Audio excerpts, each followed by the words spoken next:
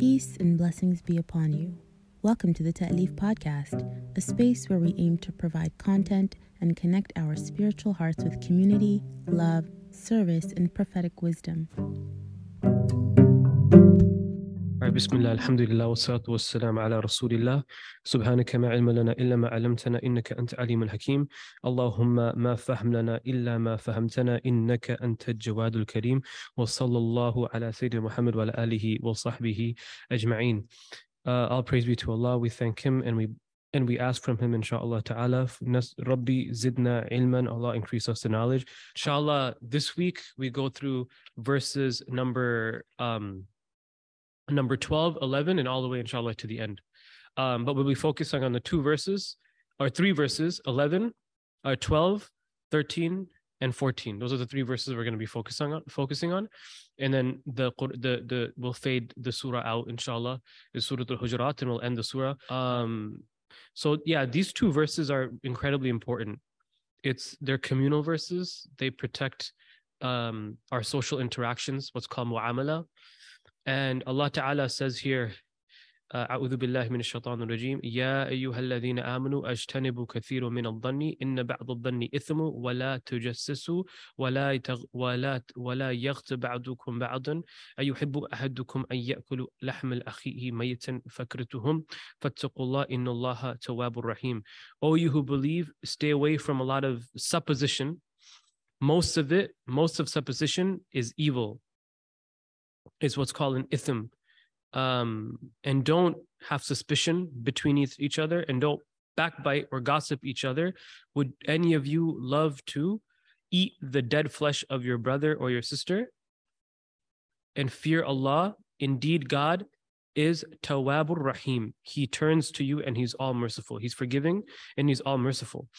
The first verse here is Ya ayyuhalladhina amanu. So this is like a condition. We call this what's called a shart wal jawab al-shart in Arabic. The condition and the answer of the condition. So Allah says, O you who believe. Meaning, O you who believe, follow these next characteristics. And it's been a pattern in Surah Al-Hujurat. And He says, Ya ayyuhalladhina amanu ajtanibu kathiran min ad-dhann. Be aware of a lot of supposition, opinion. Ijtinaba is to avoid something. Ajtanibu. Allah subhanahu wa ta'ala says in the Quran, Ajtanibni bani an ta'budu al-asnam. That Sayyidina Ibrahim, he says, avoid for me the worshipping of idols. It's to avoid something, to stay away from something. That's why there's a dua, Allahumma arani haqqan haqqan, show me truth for truth, and allow me to do i'tiba' of it, like to follow it, and then show me falsehood for falsehood, wa arzaqni, and provide for me ijtinabuhu, the avoidance of it. Like allow me to avoid a falsehood. Like avoid it, like take it out of my path. He says, ajtanibu kathira min ad-dhann. What does this mean? That means that if you find places where it sounds sort of like Allah, you know what an op-ed piece is? In news, they write an op-ed. Allah's basically telling us, beware of an op-ed. Beware of op-eds. Does that mean that it's haram to read op-eds or write references? That's not what it means. What it's saying is that beware of like communal op-eds. Like a place where like communities, just the assumptions are having an opinion of people, that you enter upon a space with dhann, with an opinion. That it's very difficult to do this, but part of belief is to make sure that you approach each other with a clean heart, that you don't have any opinions over each other, you have any preconceived notions. This is sort of one of the problems with knowing people, knowing spaces, and knowing communities through information that you've heard about them or read about them. The Messenger of Allah sallallahu alaihi wasallam said in this hadith, "Iyyakum adh-dhann, inna adh-dhann akdhabul hadith." Beware of opinion. Opinion is the worst form of speech. Beware of having an opinion of people. It's the worst form of speech. That if you have preconceived notions about people, and the conversation it's like a dinner table conversation where you're talking about people in the dinner table, and most of what's happening is like the negative characteristics of that person, it turns into what's called mubalagha, exaggeration. Then exaggeration turns into just straight up lying about that person, right? This is called khutawat al-shaitan. Imam al-Nawawi calls it, this is the khutawat of shaitan. It first starts off with like, I'm going to talk about this person's flaws, even though they're not here, and there's nothing I can do about it. I'm going to critique their flaws. Then that's going to turn into like exaggeration. And then that turns into straight up lying. And then that could potentially turn into slander. Things that are not even true, right? Because then that becomes, I heard such and such about this, right? The Messenger of Allah said, be careful of he said, she said. Iyakum qila wa qal. Beware of he said, she said. This is very difficult to do, especially when dhan, like, okay, look, in the Quran, dhan is here in this verse, is talking about explicitly what's called su'al dhan, having a bad opinion. And then if you look at hadith, dhan is just having an opinion of anybody. This is called mustalahat, M-U-S-T-A-H-A-A-T. Mustalahat means how terms are used in different sciences. Terms are used in different sciences. In the Quran, in this verse specifically, Allah is using dhan, or an opinion, in like a bad light. In the hadith, the Prophet ﷺ, he's telling us that there's good dhan, there's good opinion, and there's bad opinion. And then if you look at fiqh jurisprudence, dhan, supposition, is a tool in which we use to extrapolate rulings from. So if there is a probability or an understanding that if such and such happens, then such and such would happen, right? For example, if the scholars say something like, if you allow the selling of alcohol, right? Like if you live in Muslim lands, people that are not Muslims are allowed to sell alcohol to each other. The supposition here is that if it becomes publicized, it will be available to Muslims and Muslims will start engaging in that type of behavior. That's dhan. That's supposition. You can use that to extrapolate. Is that saying that, oh, the people that are selling are bad people? Is that saying that, like, oh, the people that... No, it's saying that this is just a natural course of action that happens anytime we're exposed to things that is filth, or anytime we're exposed to things that could potentially be a distraction. You guys are following me? Like, it's a natural thing. So dhan in regard to like the law is very different than dhan in regard to what Allah is talking about in the Quran when we're dealing with each other. When we're dealing with each other, it's generally negative. We deal by facts, not by opinions. Na'am. And Ibn Atiyah says that ما زال أول العزم يحتذرون من سوء الظن. That the default of a person, the default of your community should not be a bad opinion of them. Like a bad opinion of them. I'll give you an example. You find out that somebody is doing a project to clothe people in the winter of Chicago and give them jackets. The default reaction should be, Alhamdulillah, they're following the hadith, whomsoever I was naked and you didn't clothe me. If you would find my servant and they needed clothes and you clothed me, you would find me with them. They're following that hadith. As opposed to, yeah, logistically, this is going to be an epic fail. That shouldn't be the first reaction. Also, like, nobody really asked you. Just say Alhamdulillah. Like, you're not no, you're not doing anything, right? Or it's like, well, yeah, well, what about the Muslims in like such and such country?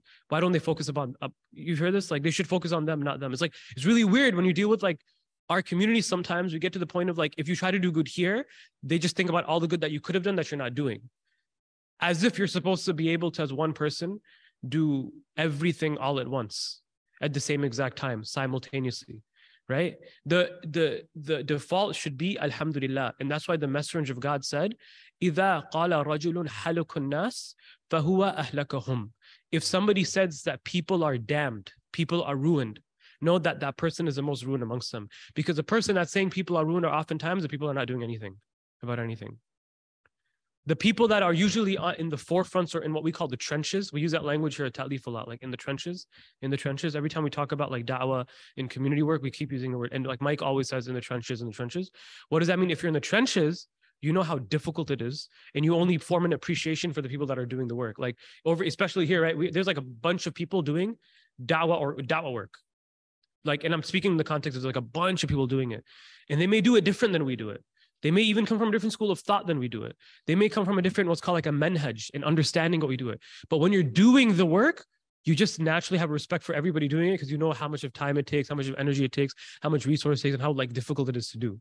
You actually, once you're doing stuff, right, you start to have an appreciation. So one of the things that Ibn Atiyah says, he says that like most people that have the default here of just like their default is critique is because they've never actually done anything. They've never actually done anything. That's why there's a saying, old men talk about what they've done, young men talk about what they're doing, and fools talk about what they're going to do. Old men talk about what they've done, young men talk about what they're doing, obviously women too, and fools talk about what they're going to do. Well, I want to do this. I'm going to do this. This person could do this right. Well, you shouldn't. That's right. Well, if you're either doing something or you're not doing something, right? And then Imam Nawawi adds to that, who's one of the great scholars. He says, وَعَلَمْ أَنَّ السُّوءَ الظَّنْ حَرَامٌ مِثْلَ قَوْلِ لَا إِلَهَ اللَّهِ. He says, know that having a good opinion is impermissible, just like speaking a bad opinion on people. Like just having a good opinion is impermissible. Having a bad opinion is impermissible. Like if the default is my opinion of some such and such, look, this is the default here. I'm not talking about exceptions to the rule. We're talking about exceptions to the rule. This is the default, is having a bad opinion. Meaning, if you meet people and you don't know them and you judge them like you would judge the cover of a book, it is haram. If you're like, yeah, they're not wearing the right clothes, they're not saying the right things, they must not be as religious as me. Right? They must not be as practicing as me. There was an auntie that I met in our community. She's like a family friend. She has no real signs of like outward religiosity, and not to degrade any form of outward religiosity, because that's very, very important in our tradition. In Islam, the outward informs the inward and the inward informs the outward.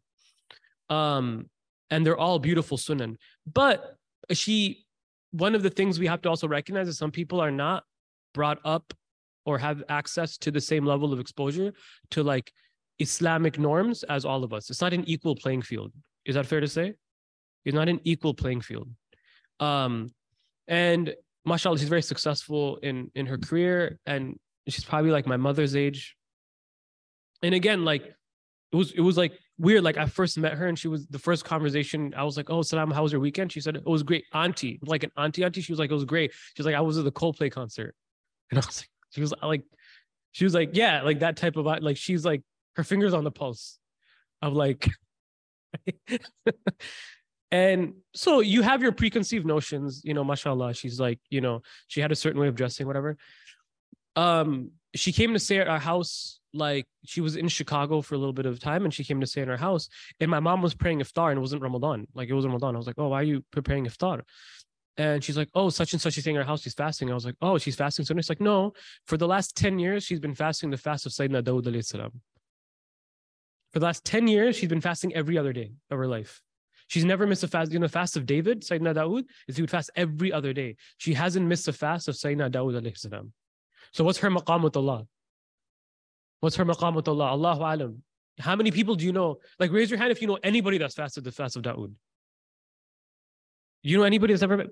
Whoever does that, who even knows that exists is a thing. Nobody even knows it's like a sunnah every other day. Wallahu alam, right? People, you have to learn to appreciate the people trying. That's a dhan. Learning to appreciate when people are trying. Learning to appreciate when people are trying. And that's why the Messenger of Allah said, when he sent Sayyidina Mu'adh to Yemen, he said, "Oh Mu'adh, make things easy, don't make things difficult. Give glad tidings, don't be a pessimist. Saddidu wa qarribu." Make try your best and come as close to goodness as you can. And the scholars use the analogy of a bow and an arrow. The bow and the arrow analogy. The bow and the arrow analogy is that if you ever gone archery, like if you shot a bow, I've never shot a bow before, but if you shot a bow, you always want to hit the bullseye. And you're outside. Let's say generally you're outside, you're shooting the bow. If you've never shot an arrow before, you're probably not going to hit the center of it. So you're probably not going to hit the center of it. And there's all of these variables. There's a wind, there's a temperature, there's how high or whatever, all of these different things. The scholars say, sadidu wa qarribu, or having a good opinion of Allah, is aiming, which is your intention. That's niyyah, your intention, and shooting the arrow, which is action. Wherever the arrow lands is up to Allah. And if you miss, you just try again. And if you miss, you try again. That's all we're really asking for. If your community's base understanding of like amal salih, doing right or good works, is having good attention and trying their best, that shouldn't be enough. Having good intention is not enough. It's not enough. Everybody has a good intention. Just doing stuff aimlessly is not enough. Meaning, if you aim and just don't shoot, what's the point of aiming? And if you shoot without aiming, you're going to lose the mark. You have to have both that work together. A good intention and sincere intention, and action. Na'am. So Imam An-Nawawi here, one of the things that he says is that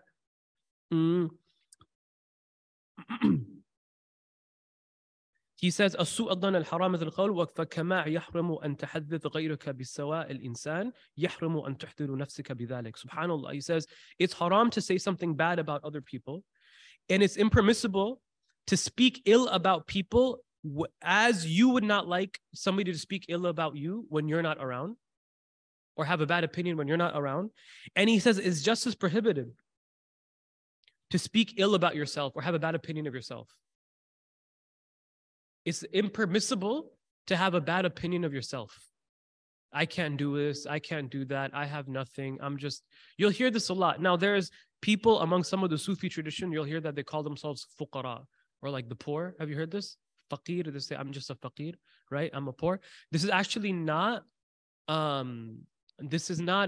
degrading thing. This is actually a higher rank.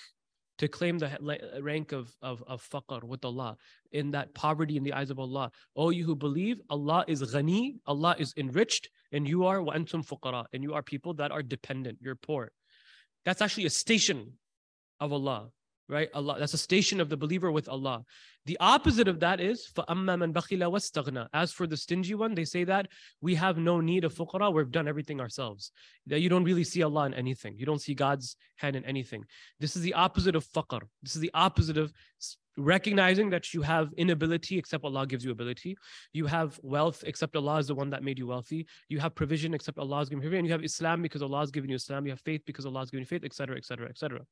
Right? And that's why the dua of Sayyidina Moses is, oh Allah, you are the one that had empowered me, and I am in front of you, faqir.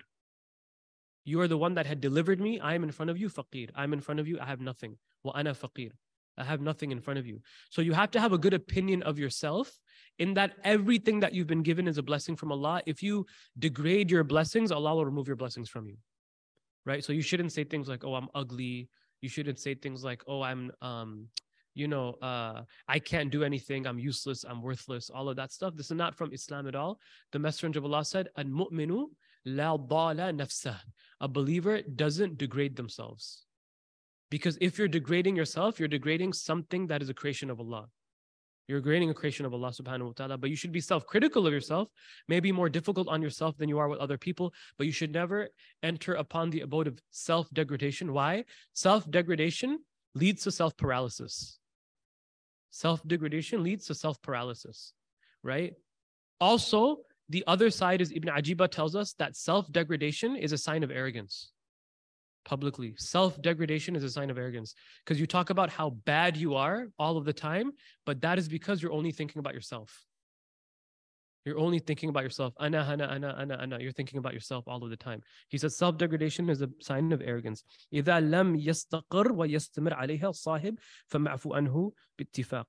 That if like a part of it is not Na'am. He said part of the understanding of the heart, and it's understanding one's heart and understanding wisdom upon not having other than good, is you don't follow the khawatir of the devil, the footsteps of the devil. You're not following the footsteps of the devil, and you're not speaking about yourself in a degradational way, and you have no preconceived notions about your companions or your friends, right? Su'ad-dhan, a bad opinion, breaks friendships all the time. You notice it always breaks community, it breaks friendships. It breaks, you'll have a squad that you're cool with, everybody has whatever, and then people start to speak about each other and have preconceived notions, and that becomes broken. Those relationships become broken. And the Messenger of Allah said, sallallahu alaihi wasallam, Harramallahu min mu'min. Allah had made, sanctified for the believer, them wa mal, their blood, their wealth, wa irdihi, and their honor, wa ala yudannu bihi illa khair. And every believer's right is that people have a good opinion about them. That's a right of the believer, that they have a good opinion about them. Na'am. Now that leads you to the conversation of, well, what about like red flags with people? What about if like you have a good opinion about people, but there's like really some like outward problematic things that are going on, right? That one person is sort of you have a good opinion of him, but he uses foul language all the time. You have a good opinion of him, but you see openly that like he does something that's explicitly haram. When you talk about a good opinion, it's not a zero-sum game. You can have a good opinion on most of the things and be very weary about clear problematic things that people have. The best example of this is marriage, right? The best example of this is marriage. If a suitor comes to you, right, as one of a woman came to the Messenger of Allah and asked the hand of a man. We spoke about this before. And the Messenger of Allah said, beware, he holds his stick in his hand. Meaning what? Like, he's not a bad guy totally. He's not an abusive person, but I know him to be an angry person. And if he gets angry that he might use that stick, I'm going to take you out of the situation, right? That's not backbiting. That's recognizing certain clear red flags in order to protect your community, in order to protect the other, in order to protect your family, in order to protect your children, right? I'll give you an example. In the Maliki school, it is haram, it is impermissible to leave your children alone in seclusion with the Quran teacher. You got like, it's impermissible to leave your children alone with the Quran teacher. Why is it haram to do that? Like, why is it haram to do that? Why is it impermissible? What clearly was going on? In Medina, what was going on in Medina? Imam Malik is the Imam of Medina. What was going on? What cases were happening? And as if we haven't heard these cases before, right? Right? We ask Allah for tawfiq and from deliverance from that. But it's not that, oh, I'm a Quran teacher, whatever, and the default is like, yeah, you must be a pedophile. Hasha lillah. That's not the default. That's not the default. That's not the default. That's not the default. But the impermissibility is that we don't put our children in those circumstances because we cannot completely vouch for everybody all the time. It's not a zero-sum game. You're always careful. They're not in what's called khalwa with each other. They're not in seclusion with each other, right? And because there are two parties, one is what's called mukallaf. They're sound, have sound intellect, they have sound moral judgment, and they're responsible for action. Your children, are they mukallaf? No, they're not. They're not. So why would you put somebody who's not a mukallaf, not morally responsible, in the room with somebody who's responsible, who's your child? Aren't you going to protect the sanctity of your child? That's dhann. That's part of it. Does that mean now the Quran teacher is an evil person? Not until they've done anything. Now, and hopefully nobody does anything ever, and it's all good. And all the people that your Quran teachers are pious. That's the assumption, right? But you take yourself out of that situation. So that's how, as a community, you stay away from all lowly suppositions, all bad opinions, but you're also very careful of putting yourself in harm's way because you're aware of red flags and you're confirmed of what you know about this situation or this person, and you're also confirmed and you're also wary of what you don't know about this person, right? I don't know whether to trust them. It happens in business, right? One of the Imam even in the Riyadh al-Salihin, it's related that one of the times is openly you're allowed to backbite about somebody is if somebody asks, this is a good business partner. Maybe you had a business partner, they didn't do their work. Maybe they just were bad investors or whatever. That doesn't mean they're bad people. It's like, no, they're just really bad at investing. I wouldn't get into business with them, right? The second is a marriage suitor, right? The third is like a marriage suitor is a great example. if somebody is like, hey, I want to marry such and such person, as we mentioned in the hadith, it's like, yeah, you know, they're working on they're going through some stuff right now, or they're not ready for marriage yet, or hey, dude, if you're looking for stability, like they're trying to find their way and they don't have a job right now, to be honest with you, or it's like, you know, they've been married before and such happened, you know, whatever. That's all permissible. But if you say that and you go, yeah, and like the guy's a loser, he was a geek in high school, nobody liked him, his friends, whatever, like that's haram. That's haram. Because now you're going overboard. Now you're just insulting somebody's character. There's a fine line between insulting people and like actually giving sound counsel to people. And one of that is that it doesn't become like normative. Like people don't just talk about this all the time, right? Na'am, ajtanibu kathira min ad-dan. And then the next verse that he says, the next line that he says in the verse rather, wala tajassasu, and don't have suspicion. Don't do what's called tajassus. Tajassus. Tajassus. Don't seek to expose the honor of a believer. Don't seek to expose an honor of a believer. As-Sahal, one of the great saints, he said, وَلَا تَبْحِثُوا عَنَ الطَّلَبْ مَا سَطَرَ اللَّهُ عِبَادِهِ. Don't be somebody that seeks to find the faults that God has clearly hidden from his servants. Right? Look, because what happens? God hides a fault. Like Mike sees something fishy about me. All the signs, like I'm a good guy, whatever, but he's like in his heart, he's like, bro, there's something up about Umair, right? If he goes out of his way to investigate who I am and like purposely look for like problems, he is going to war with Allah because Allah has hidden my sins. He's going to toe to toe with God. Allah has hidden it, right? Now, there's a fine difference between investigating or suspicion and what's called taftish. Tajassus is Tajassus. Taftish is Tafteesh. Taftish. Tajassus is to be suspicious of everybody. This is sort of like, if you think about it, it's like if it's like a Muslim tin hat conspiracy theorist sort of stuff, where like everybody's watching me all the time, which they probably are, to be honest with you. But like the government's always watching, I'm not going outside, right? Who's the person in the red car, right? Like who's the person in the black car outside my house? And you're just always paranoid. You're always paranoid, perpetually paranoid. Who's coming out to get me? Taftish is doing proper investigation if there is something that you're a part of that you're looking for in any sort of transaction. I.e., I am like if you're traveling alone with somebody, you have the right to ask people that they've traveled with, hey, how's such and such to travel with? Right? Just a simple, like, how's someone to travel with? Like, are they the people that like get really upset if things don't go in their way in the itinerary? Are they okay with being like sort of like spontaneous, right? Like I'll give you an example, like I'm a very spontaneous traveler. I don't really plan. Like I go and let's see what the day brings, right? And then you have other people that travel who are like, we have to stick to the schedule, right? It would not be fun for me to do that, right? I wouldn't say anything, but it would be fun. If I'm going on vacation, I'm probably going to be like, hey, Mike, I'm going on vacation with Will. Like, is it cool to like, you think he'll have a good time with me if we go on vacation, or we're going to have a problem? That's okay. You could say that because it doesn't mean that Will's a bad guy.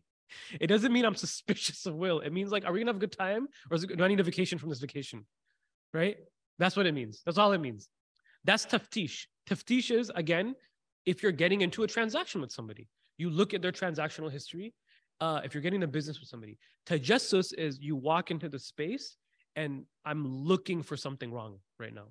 That's suspicious. I'm purposely looking for something wrong. As the Messenger of Allah says, sallallahu alaihi wasallam, لا تتبعوا عورات المسلم فإن تتبعوا عورات المسلمين تتبع الله عوراته حتى يفضح ولو في جوف بينه. Subhanallah, he says, don't seek the exposing the honor of your brother or your sister. For indeed, if you seek to expose the honor of your brother and sister, or you seek to honor them, you are seeking the honor of God to the point where God will expose you and make you somebody that is dishonorable. Man satara awrati akhahu satara awratihi. Whomsoever conceals the honor of their brother or their sister, God conceals their honor. Whoever conceals the honor of their brother or their sister, God conceals their dignity. Why? Because you don't know, what if Allah had forgiven them for whatever they've done 15 years ago, 15 years ago, 20 years ago, 30 years ago, however it is. Maybe Allah's forgiven them. You have to allow people to have a chance to grow. And that's why the Messenger of Allah said, do not find faults constantly in your brethren or your sister. Perhaps doing that will corrupt them. Right? Like, I'll give you an example. What if you work for like an organization or a community or whatever? You work at work and your manager comes in and you're working really, really hard. And the only thing that is in your like meeting with them is that they're just telling you how bad of a job you did. And then next week, well, you didn't do this right. You didn't do this right. You didn't do this right. Third week, you didn't do this right. You didn't do this right. At some point, you're going to be what? You're going to be deflated. You're going to be like, dude, I don't even want to be here. Like, I don't want to, like, I don't want to get better anymore. Cause like, even if I try to get better, you can't even see anything. I'm going to where I'm valued. I'm going to go to where I'm appreciated. Most people leave the deen of Islam, leave the religion. I'm saying leave the religion because when they come into religious spaces, all they have is a checklist of what they're doing wrong to the point where it paralyzes them. And they're like, bro, this just makes me feel so deflated. I don't really want to be part of this anymore. That's why most, especially younger people, are deflated by faith. Because faith, as it's supposed to be like this empowering feature, right? It becomes a very deflating feature. The Messenger of Allah was with a man named Ibn Mas'ud.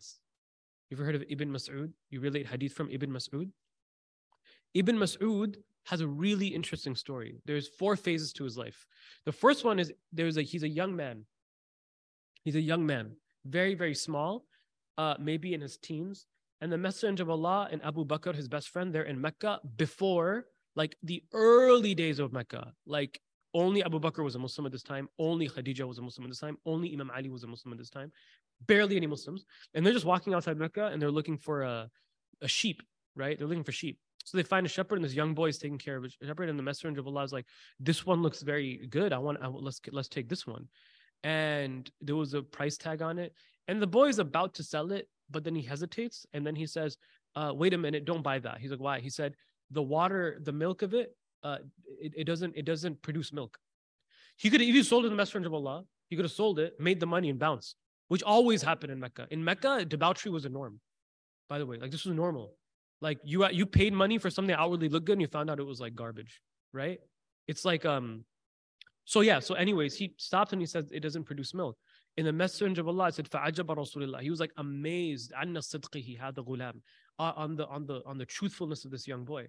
So he takes his hand, he puts it on the udder of the goat, and he starts to make dua, and it begins to fill up instantly. And it starts producing milk at rapid rates. And the boy becomes amazed. He said, what did you just do? And he says something amazing to him. He says, because of his truthfulness, he says, oh young boy, annaka mu'allima.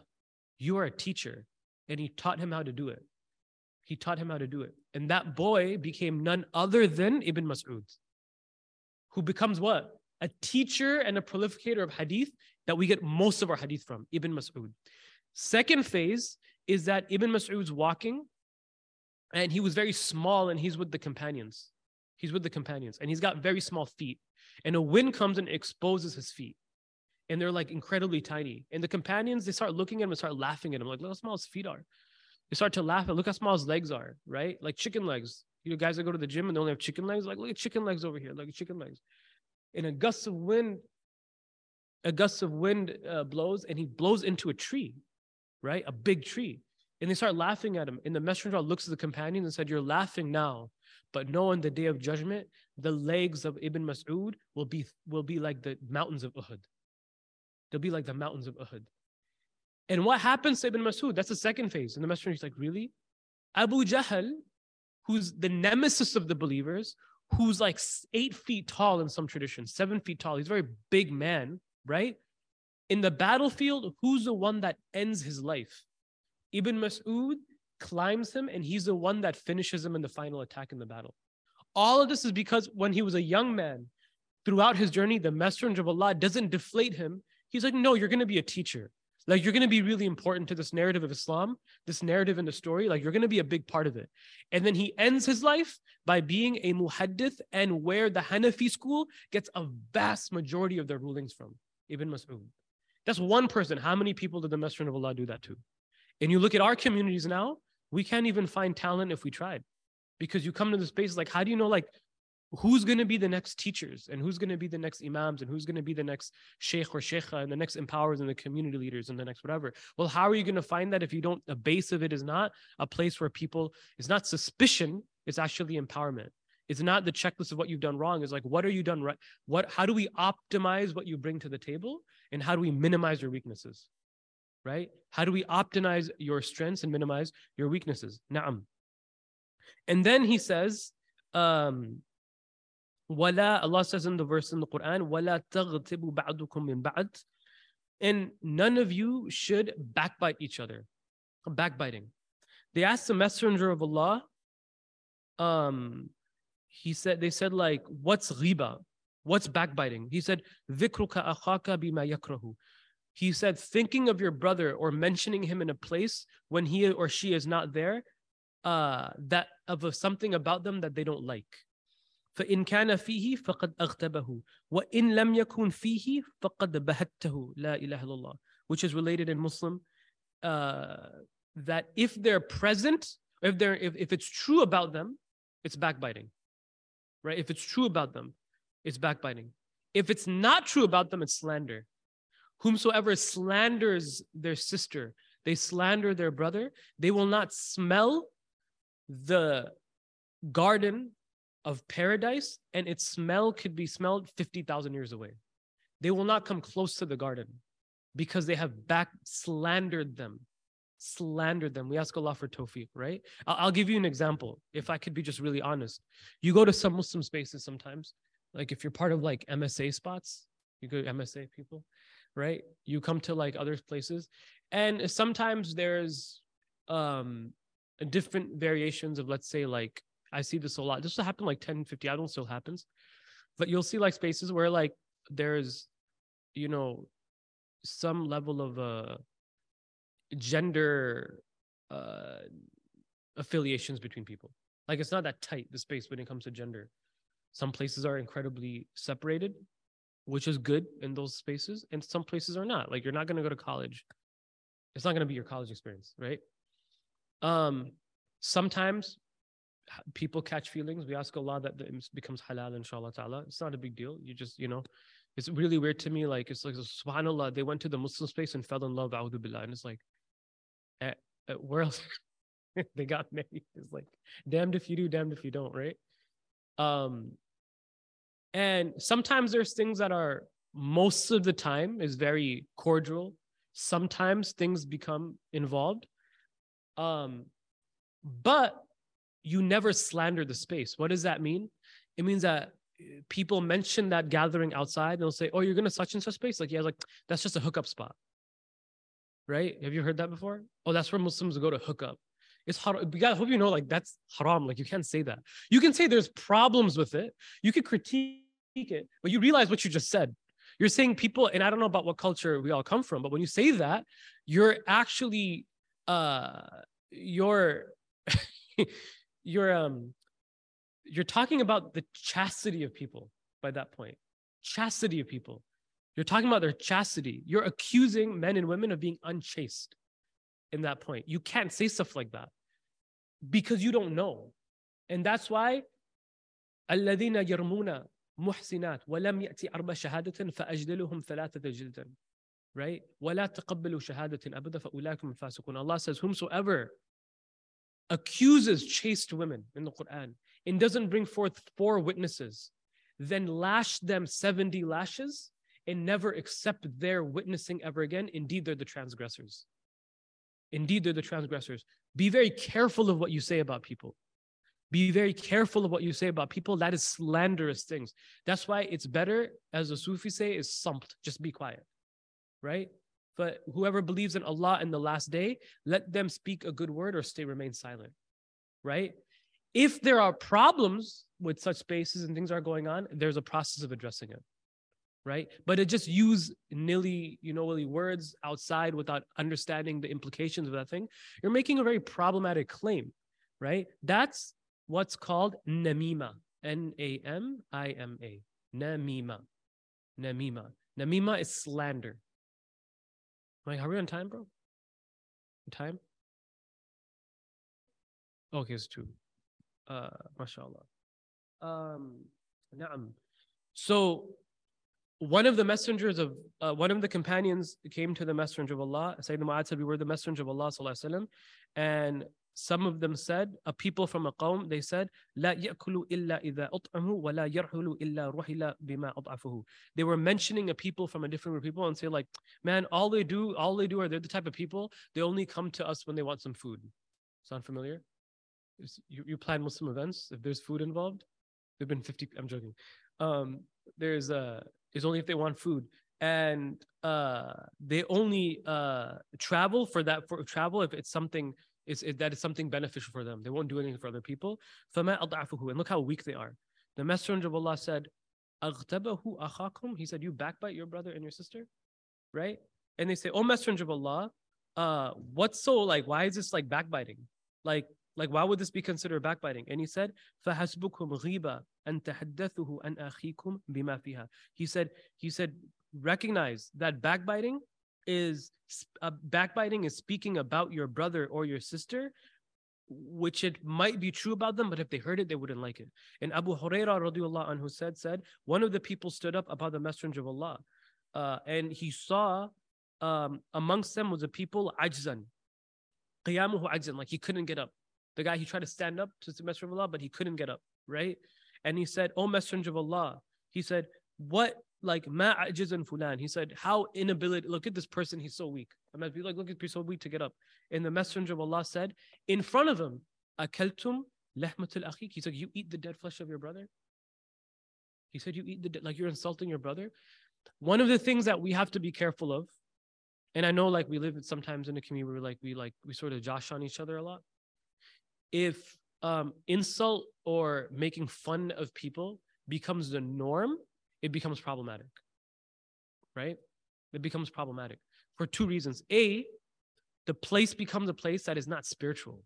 Like the angels don't like that. The angels don't come to a place where people are constantly being insulted. Even in jest, like when you do it a few times, alhamdulillah, it's good, mashallah. You do it with your boy, your friend, it's very different. Your relationship is different, right? When the space that you come to and all it is just like, people are like going in at you constantly, like you're being roasted over and over and over and over and over again, right? You need to get out of those spaces. If that space is not, because your spaces, especially with community, should be a place with your companions, a place of healing, right? Not a place of like joking around. There's a time to joke around, right? Like one time, Sayyidina Umar they were sitting together, him and the Messenger of Allah, and they had their dates, their little mountains of dates, right? And Sayyidina the Prophet went to go like wash his hands. So Sayyidina Umar looks at me, he's like, watch this. He takes the Prophet's dates and he puts it in ours and he comes back to it. The Prophet comes back to it and he says, Ya Rasulullah, what happened? You were that hungry? You ate all of your dates? He said, you left nothing for the table, right? No, sorry. He puts all of his dates into the pile of the Messenger of Allah's, right? And then he says, Ya Rasulullah, what happened? It's like you took everybody's dates and you left nothing for us, right? He's messing with the Prophet, sallallahu alaihi wasallam. And the Messenger starts laughing and he sees that there are no dates. There are no dates in the pile of Sayyidina Umar. So he looks at him and he says, what happened to you, Umar? You were so hungry, you ate the seeds too? Huh? So they had a relationship like that, which was like, they were always like constantly like, not making fun of, but they were like pulling each other's legs. And they were comfortable with the Messenger of Allah. Remember, these were also his friends. Like they were also his friends. Like they were also hanging out with him too. There was a time where he was a prophet, and there was a time where he was a friend, and there was a time where he was a father, and there was a time where he was a mother. They used to have food fights in the house of the Messenger of Allah. Did you know that? Did you guys know that? They had a food fights. When Salama was a really good cook, our mother Aisha was not a very good cook. And one time she tried to show up Salama, so she starts to cook something, and the Messenger of God and Salama are sitting waiting for the food to eat, and then she, like Salama takes it, she goes, she just already, because she's like an expert chef, and you know if you're like good at something, you can already tell like It's like Kitchen Nightmares. You know, watch Gordon Ramsay, Kitchen Nightmares. Like he eats the thing and he could just tell this is off, this is off, this is off. It's sort of like this is Kitchen Nightmares in the house of the prophets, right? So Sayyidah Aisha gets very angry. She takes the dish and she puts it in the face of Salama. She puts it on her face. And the Messenger of Allah starts using shock. And then he gives an ishara to Salama, like he nudges her and he says, aren't you going to do something about this? So she takes it, and all of a sudden there's a big food fight in the house of the Messenger of Allah. There was a time for things like that, right? This is a personal life. This is how they showed love between one another. This is how they showed affection with other, how they dealt with like the sort of the envy of Sayyidah Aisha radiallahu anha in the Messenger of Allah. This is how he like mitigated. He like sort of took a very tense situation and he made it very like fun and jovial. There's a time for that. But if always the space is like, we're just going to keep making fun of each other, and it's like, this is how bad you are, you're not going to feel like you belong. You're not going to feel comfortable. And sometimes that becomes a norm. What happens when that becomes a norm is the second aspect of this, is you start making fun of each other so much that the thing that you're making fun of him becomes what you're known by, right? Becomes what you're known by. One of the wives of the Messenger of Allah was known to be short, and Aisha was also shorter. One time she was walking up, she was coming to a place, and Sayyidah Aisha said, she said, "Undur ta'ti bina qasira." He's like, look, Shorty is coming. Look, Shorty's coming. And the Prophet says, like, takes her by the side, not publicly. He says, like, Aisha, don't say that she doesn't like it, right? And Aisha was like, but I'm shorter, like we're the same size. And she's like, yeah, but she doesn't like it. She doesn't like it. Just don't do it. She doesn't like it. If people don't like to be spoken to a certain way, just stop. Just stop. It's like, there's no reason to do tarbiyah on them. There's no reason to be like, let me teach you how to have a thick skin. Lead by example. If you want people to have a thick skin, then you got to have a thick skin, right? And most people that can dish it, they can't take it. That's usually what happens, right? They're actually the most sensitive. So na'am. So An-Nawawi says, "Aghiba kullu ma afhamta bi ghayrika nuqsan al-muslim aqil." Any thing that you understand about speaking bad about people when they're not around, recognize that it's deficiency in the intellect. It's deficiency of the intellect, the believer. He said, if somebody constantly backbites people, know that they're an idiot. They have nothing better to talk about. An empty mind is a devil's playground, right? There was a story of a man, a judge, and a young boy. An elderly man, a judge, and a young boy.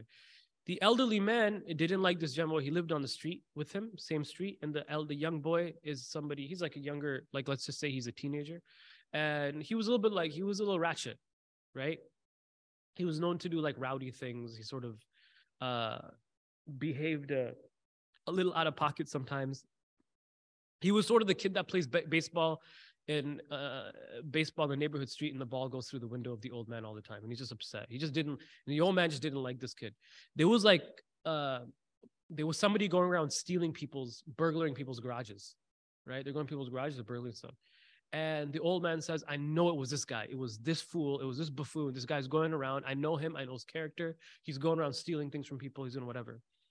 Right? So he goes to the judge and bears witness when he goes to the kid's trial. And he's like, yeah, I'm going to put this kid on trial. Goes to the judge, whatever. And the judge, he's like, is this dude, I'm telling everybody, is this young cat. And he starts talking about, he's like, he's untrustworthy. He's a thief. He's a slanderer. He's going to take your stuff. He doesn't care about property, whatever. And people now begin to believe that this young boy is all of these things.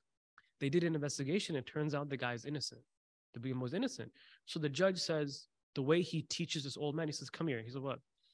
Because write down every single thing you've said about this person. It comes out to about 100 things, right? Disloyal, untrustworthy, fake, all these different words. And he says, I want you to tear it all up, scatter around town, right? And scatter around town, wait for about a couple weeks, go find all of them and make them one solid piece of paper again. He says, I can't do that. It's all gone. It's already out there now. What am I supposed to do? He says, you already did that, didn't you? Look, now you can't put it back together. You can't. There's no coming back from that. It's over now. And you're responsible for the destruction of somebody's entire character because that's all you're into, right? That's all you're into. No, that is deficiency of the intellect. It's complete deficiency of the intellect. وَهُوَ haram, and it is impermissible. And it is impermissible. Na'am.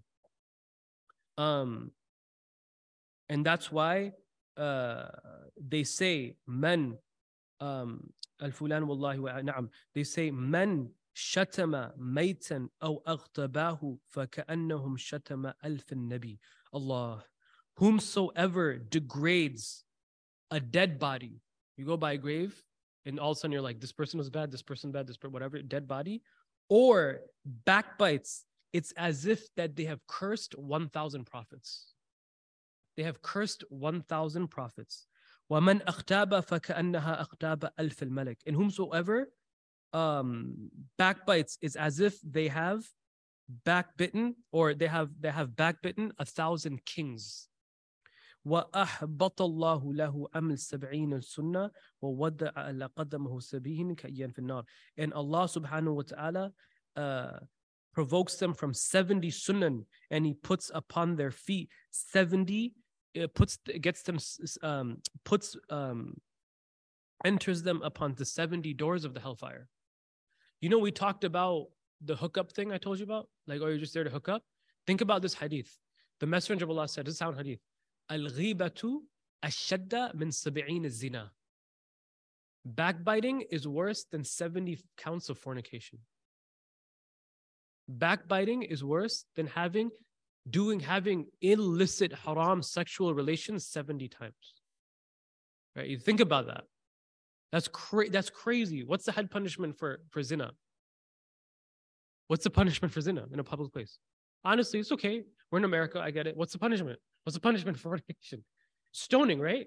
In the Sharia. We're not talking about stoning. Everybody's watching. We're not stoning anybody, inshallah. But that's a punishment. If you do everything the right way, that's a punishment. Imagine 70 counts.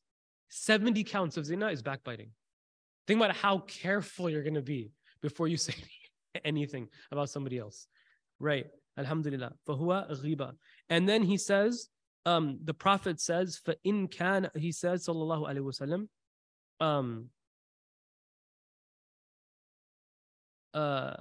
the Messenger of Allah says, according to Mullah Abdul Hassan al-Shadili, فَإِن كَانَ وَلَا بُدَّ مِن سَمَاعَكَ غِيبَ النَّاسِ, that he says that if there is no doubt in what you've heard is backbiting about people, right? فَأَقْرَهَا سُورَةَ الْإِخْلَاصِ وَمَوْضُعَيْنِ وَاحِدْ أَثَّوَابَهَا مَخْتَابٍ. He said, if you hear somebody backbiting and you know it's backbiting, immediately what should your response be in your heart? Read Surah Al-Ikhlas, قُلْ هُوَ اللَّهُ أَحَدٌ, قُلْ أَعُوذُ بِرَبِّ الْفَلَقِ, and قُلْ أَعُوذُ رَبِّ النَّاسِ. One surah is about sincerity.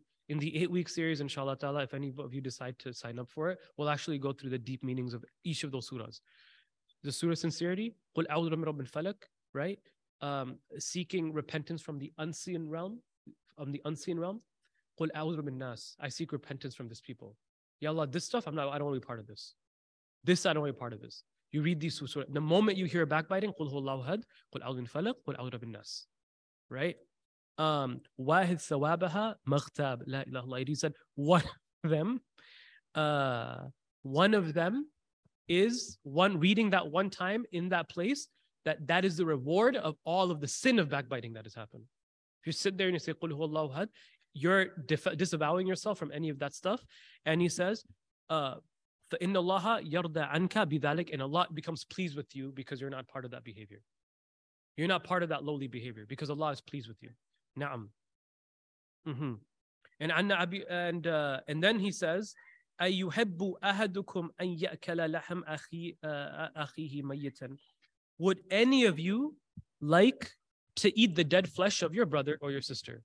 So Allah is relating this what? This is called isti'ara in the Quran. I-S-T-I apostrophe A-R-A-H. Isti'ara. Isti'ara is metaphor.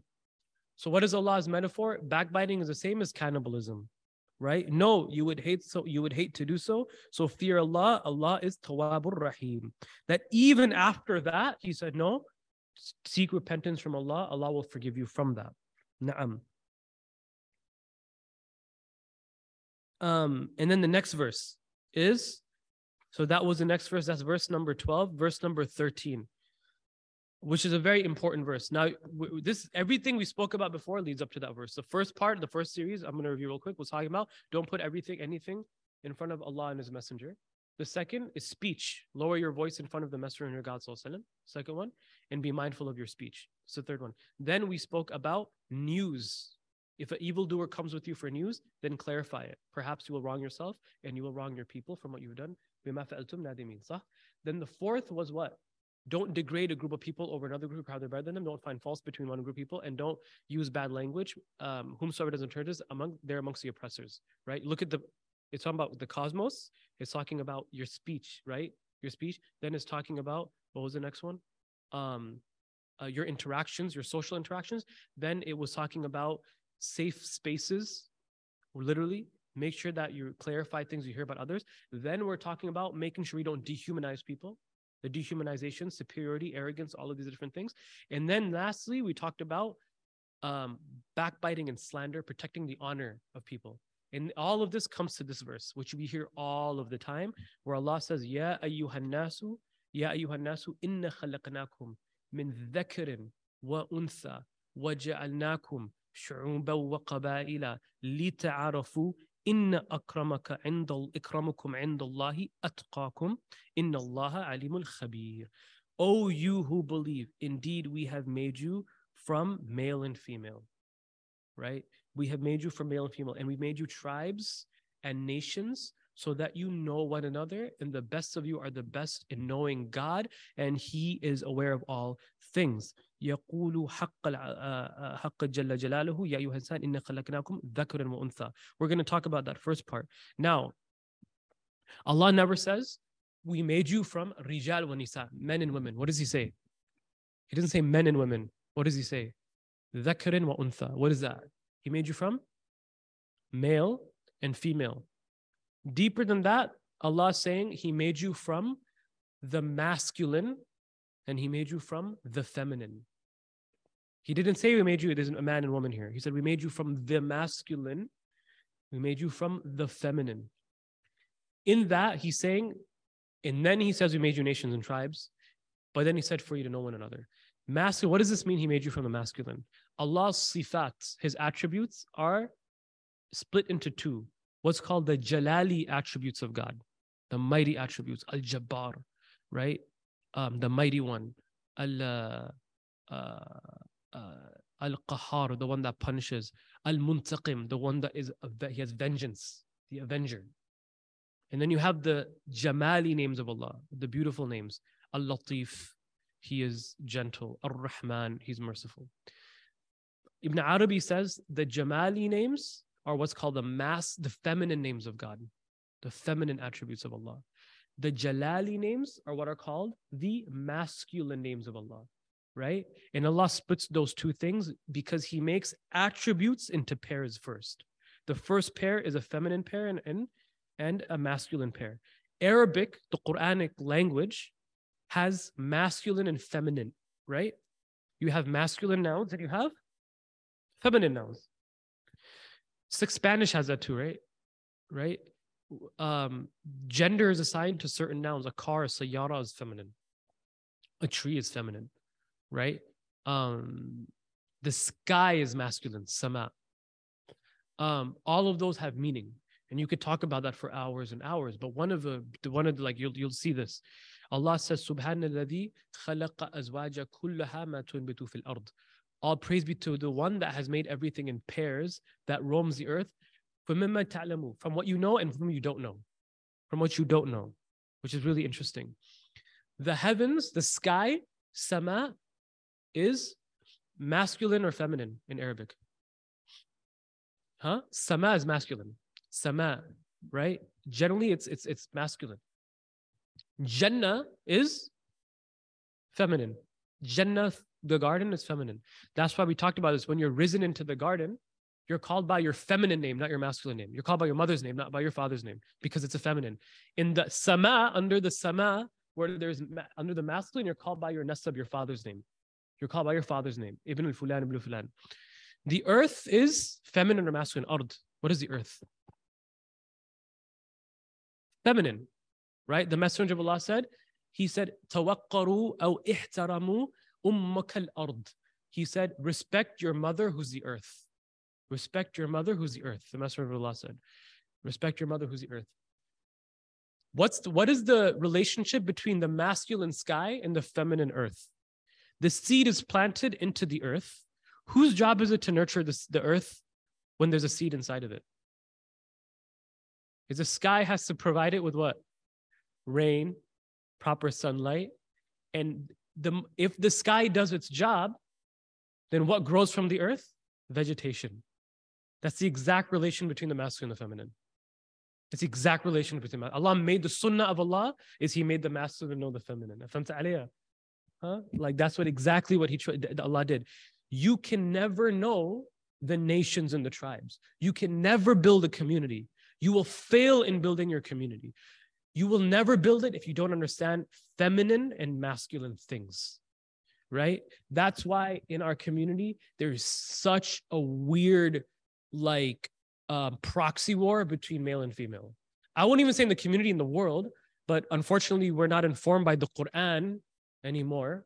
We're informed by kufr more than we're informed by iman. That's just a nature. Even our religious circles are informed by disbelief. They're not informed by belief. If anybody followed this, we wouldn't be in the predicament we're in, right? I mean, how many of us were actually taught that? Be honest with me. Were you ever taught this before? This is Quran. This is a tafsir book. This is not Starbucks tafsir. This is I didn't buy this book in America, guys. I went overseas and bought this book. This is a book I bought overseas. This is our tradition. Book was written 500 years ago, right? And this is this was a base understanding. In that, if you can understand masculine nature that is in you and the feminine nature that is in you, there is masculinism inside of you who's a woman. There's masculine qualities in you. You may be tougher than most guys. I was at the gym the other day. Wallahi, Allah barafi. I saw a 60-year-old woman deadlift 315 for reps. 315, 60 years old. Yeah. I was like, subhanallah, dude. Right? Oh, subhanallah. And I lowered my gaze. I said, subhanallah, lowered my gaze. I promise you. Also, she's 60. Everybody relax.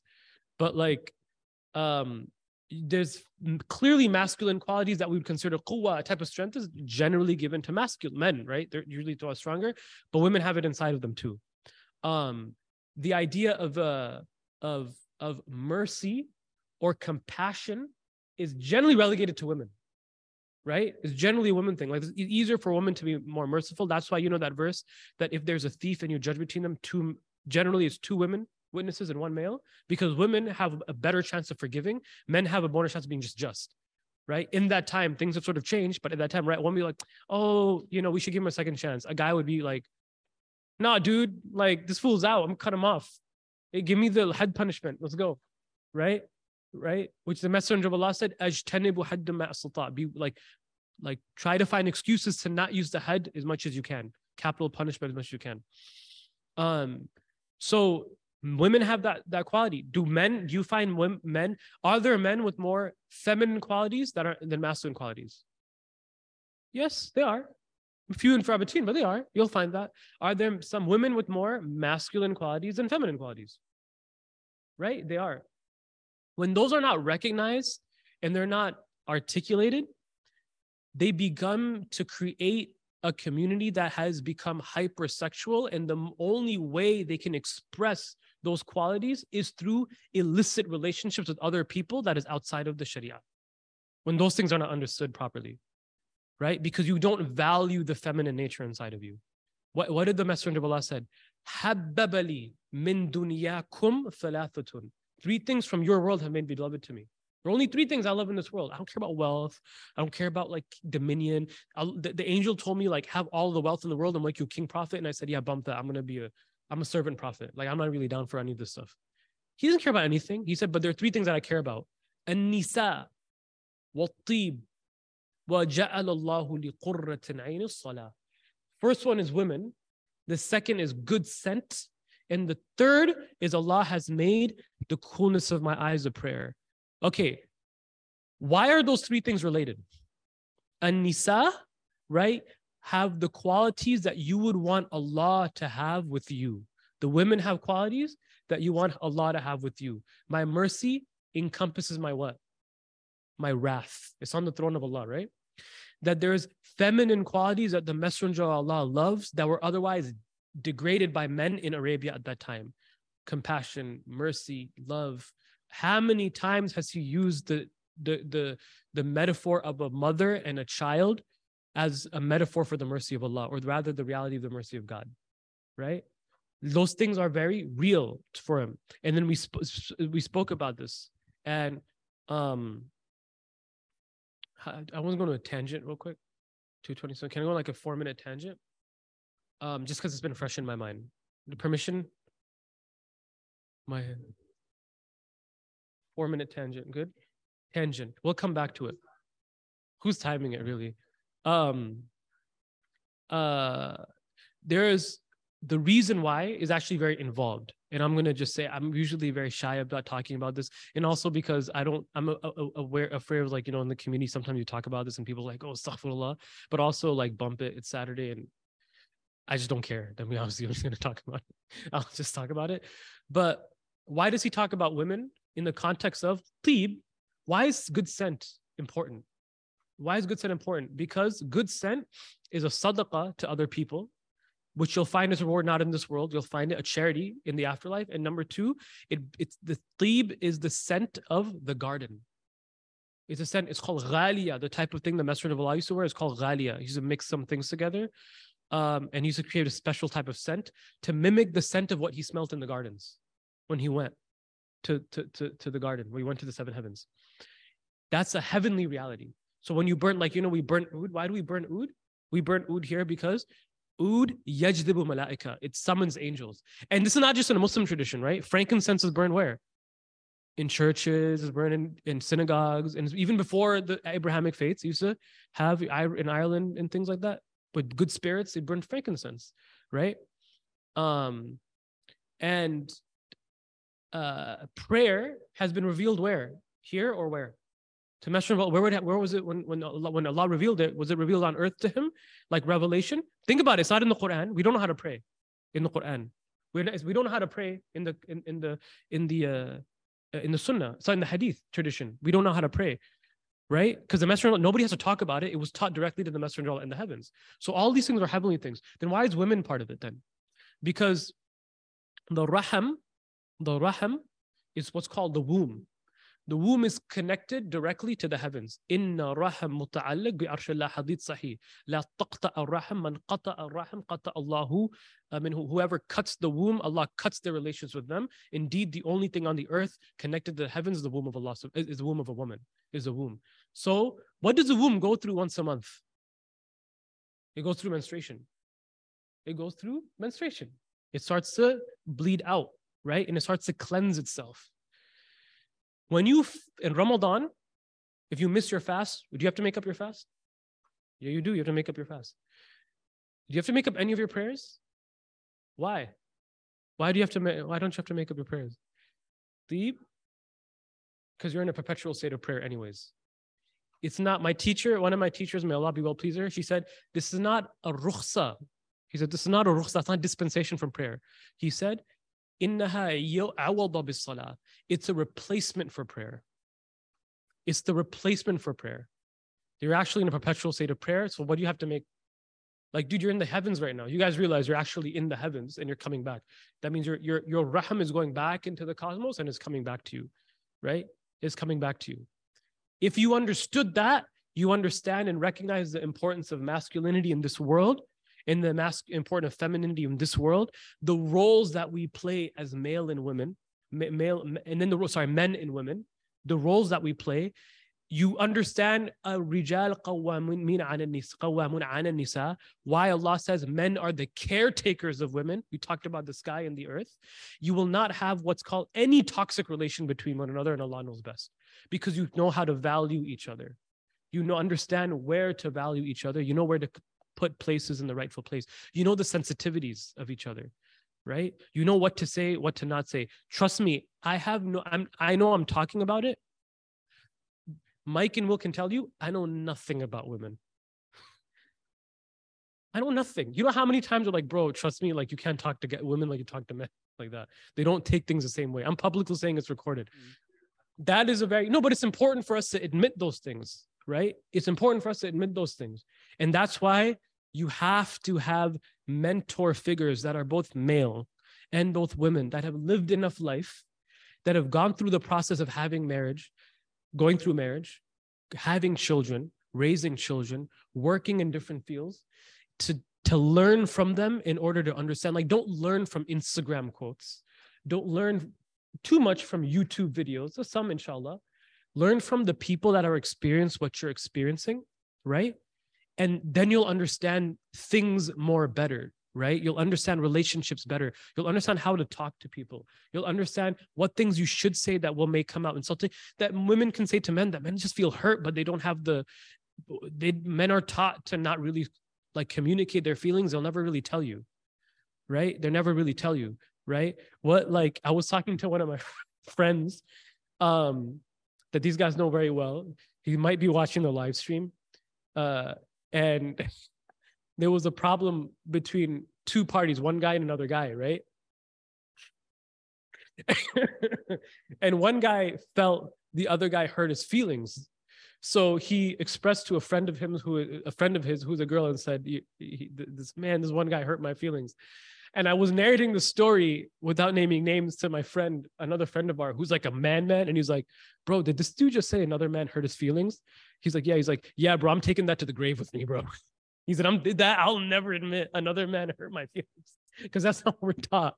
You never admit that stuff, right? But these are things you only understand if you recognize you are made from these pairs, and Allah made you to understand one another. And the one that is genderless has created gender in order for gender to one another, in order to know the one that is genderless. In order one that knows that is genderless. Who's genderless? Is Allah subhanahu wa ta'ala. He's not a he and he's not a she. He's Allah, right? Na'am. And then he said, وَجَعَلْنَاكُمْ. So we took these things. وَجَعَلْنَاكُمْ شُعُوبًا وَقَبَائِلًا. Now we made you nations and tribes. The prerequisite for a nation to be built and a tribe to be built is the masculine and the feminine. Imagine if the masculine and feminine didn't know each other, how are you going to build a tribe? How are you going to build a community? How are you going to have family? How are you going to have children? How are you going to intergenerational sustainability of anything? Na'am. شُعُوبًا وَقَبَائِلًا. Na'am. And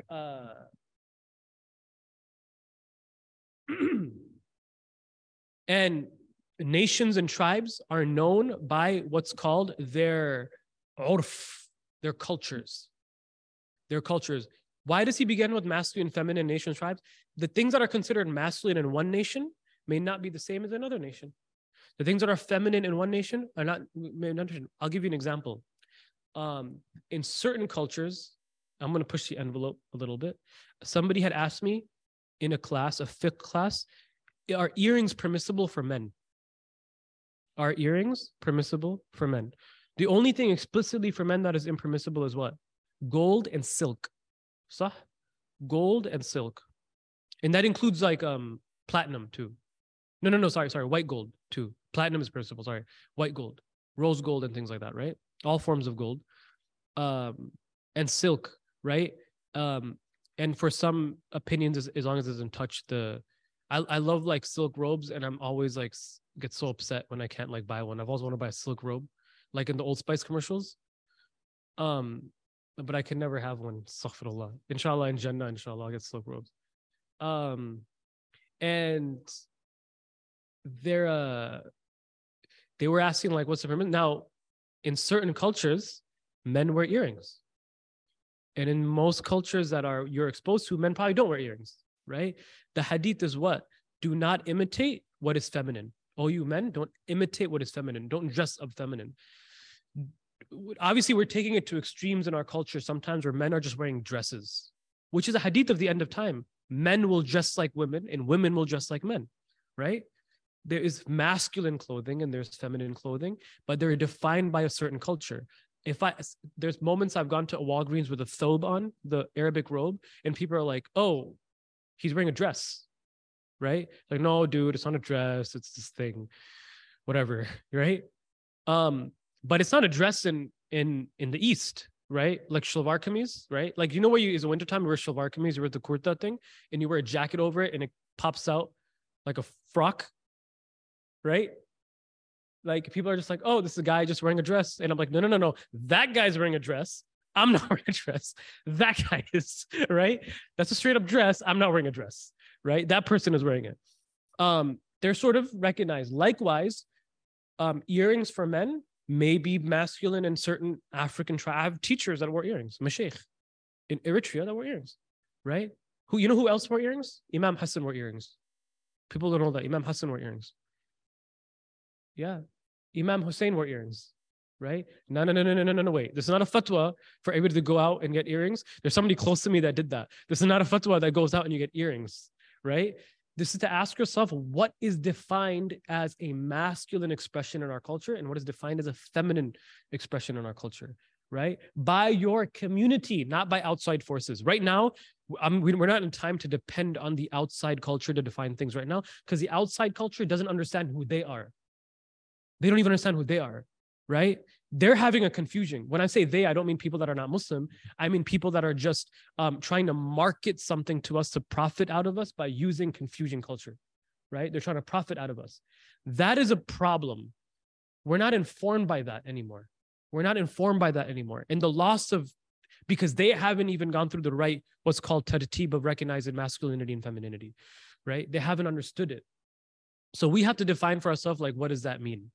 Like, what does it look like? And then you bring that into your shu'ub and qaba'il, and then you know one another through that. And then you understand the sensitivities of certain cultures, how we do weddings, how we celebrate birthdays, how we celebrate births when people are born, which is a lost tradition. The celebration of a birth is so important. The aqiqah, or the cutting of the hair when you slaughter an animal, is such an important part of our traditional society. Like, it just doesn't happen in the house. Like, you invite people, you feed people. There's a celebration. And we have, the Prophet had 2 aqiqahs, right? Sallallahu Alaihi Wasallam. You have what's called when people come to age, they go through puberty. We celebrate when men have the signs of puberty and become men. We celebrate when women become signs of, I lived in an African tribe once for a little bit, and one of the young men he was 14, and he had the signs of puberty, and they were like, okay, he's a man now. They laid out the red carpet from him. They read Quran together and did a khatam for him, for Quran. All did a khatam. They fed people, and all of the village elders knighted the young boy, and they came and gave him nasiha. They put him on a horse and they walked him through, and then they gave him a specific duty to do, and they sent him on a journey with one of the elders. They sent him on a journey with one of the elders and came back. Meaning, the 13 going on 30. We have 30 going on 13 adults who don't understand anything. Why do you think that is? We haven't really given them this, what we call, Mike, you call it the rite of passage. Rites of passage. Mike calls it, and he probably has he could probably do an entire class on this. Inshallah, he will. People call it, but inshallah, he has this whole thing, and inshallah ta'ala, he will do it in Ta'leef very soon. Hopefully, once it's done, he's going to do a whole thing on him. But like a rite of passage for now boys to become men, and men to become women, and girls to become women, where we don't have to go through the nonsense that we go through now of like immature behavior of 35-year-old boys and 25-year-old boys and 30-year-old women, right? Where it's just like, it's like high school all over again. One of the things with Muslims, you'll realize, with Muslims who are born into the faith, you'll realize this, is they don't go through, like, they were never the cool kids in high school. Because a lot of times you grew up, like, you're so Muslim, you're like immigrant, you're a little ethnic, whatever, you're not really cool.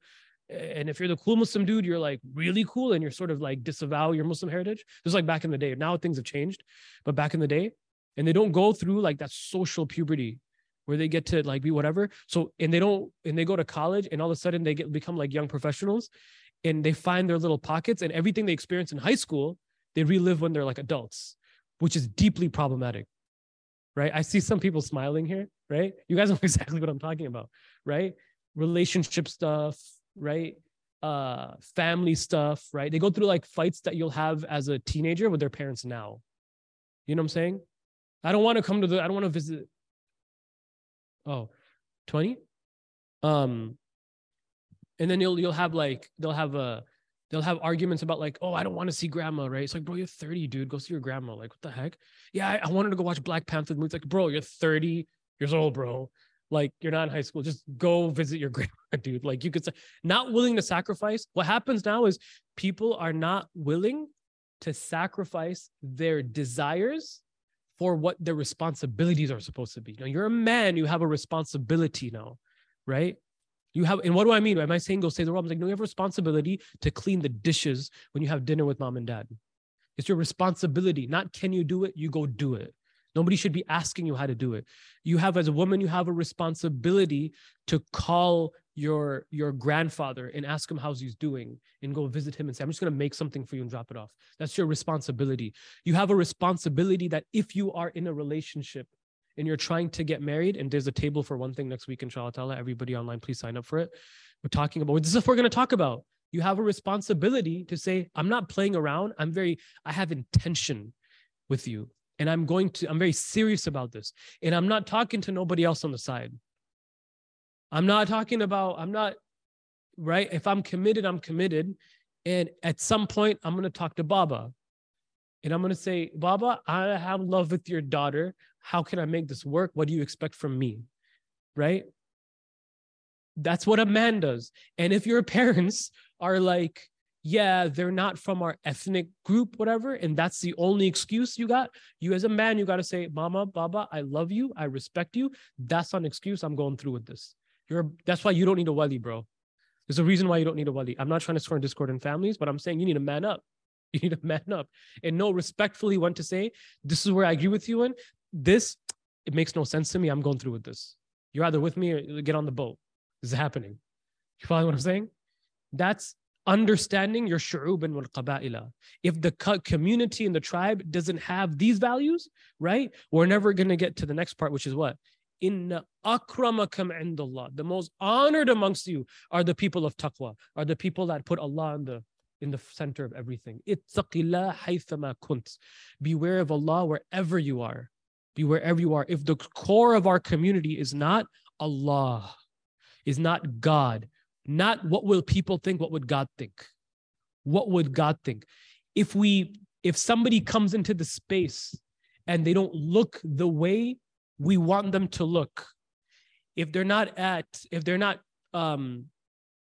don't meet the cut of what it means to be a good Muslim, not from what we think, and we kick them out of what the community will think if they're in the space, is a problem.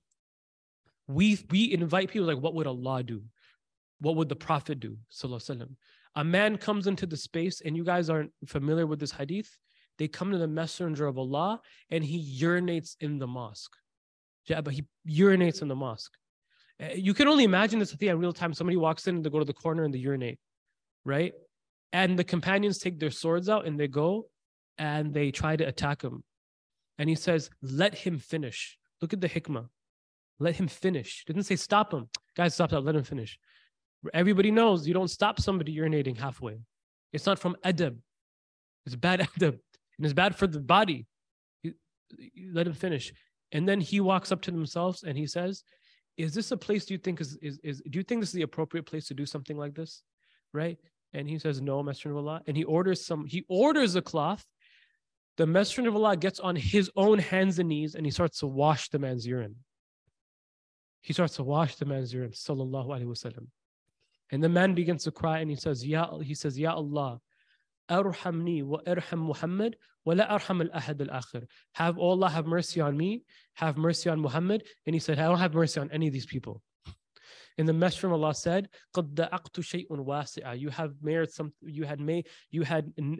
You have constricted something that was otherwise vast. Right?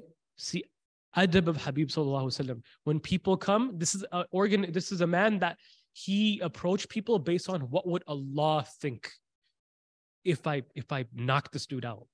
What would Allah think if I cursed him out? What would Allah think? What would God think? What would Allah think? فَبِمَا رَحْمَةِ اللَّهِ لِنْتَ لَهُمْ إِذْ كُنْتَ فَضًّا غَلِيظًا قَلْبَكَ نَنْفَضُوا مِنْ حَوْلِكَ. It was from the mercy of your Lord that you were gentle upon people. If you were harsh-hearted, they would have fled away from you. فَاعْفُ عَنْهُمْ. So forgive them. فَأَسْتَغْفِرْ لَهُمْ. Ask God to forgive them. فَشَاوَرْ أَنْهُمْ فِي الْأَمْرِ. And seek counsel on them. SubhanAllah. Why doesn't Allah just say, what? Seek counsel? Seek counsel on them. It's like, he's saying that make them part of the process. Why does a prophet need to seek counsel on anybody? He's a prophet, right? Is his way or the highway? But he says, no, bring them into the circle and seek counsel with them. What do you think about this? What do you think about this? What do you think about this? Right? وَإِذَا عَزَمْتَ. And if you've made your decision, فَتَوَكَّلْ عَلَى اللَّهِ فَإِنَّ اللَّهَ يُحِبُّ الْمُتَوَكِّلِينَ. Then trust God. God is the center of all of this, right? إِنَّ اللَّهُ أَتْقَاكُمْ. And Allah is the one that you have has honored you. If you don't understand these three things, masculinity, femininity, your culture, your tribe, where you come from, your community, and recognize other community, ta'arafu, the way my culture does things is not the only way we do things. This is not the way we do. It's okay, bro. Change. You know, the funniest part I've always thought about that was like, bro, like our cultures were not the same like 100 years ago.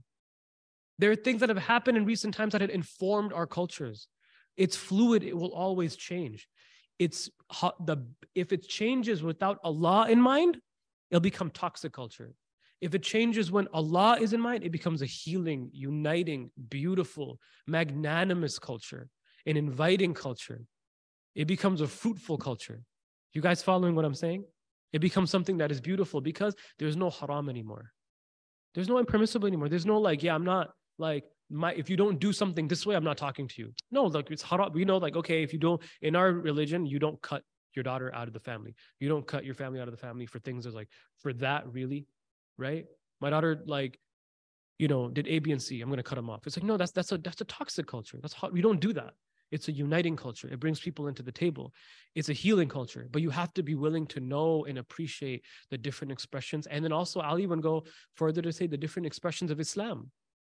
You should be very proud of like subcontinent Indian, Pakistani Islam. You should be very proud of like Moroccan Islam. You should be very proud of Egyptian Islam. You should be very proud of Islam that is from Kenya, the Islam that is from like from Mali. I went to Mali. I was like amazed by how beautiful their Islam is. Like it's beautiful. Like it's beautiful. Like it's beautiful, their culture. Like it's phenomenal. The way they do dhikr is like you just sit there and you cry. You feel like you're in Jannah, right? They do communal dhikr and they don't stop all night during the Eids until one of them sees the garden. SubhanAllah. They say we don't stop until one of us see Jannah. SubhanAllah. Don't ask me how, don't ask me when, but they're in the space. That's their culture. Allahu Akbar, right? Making beautiful things.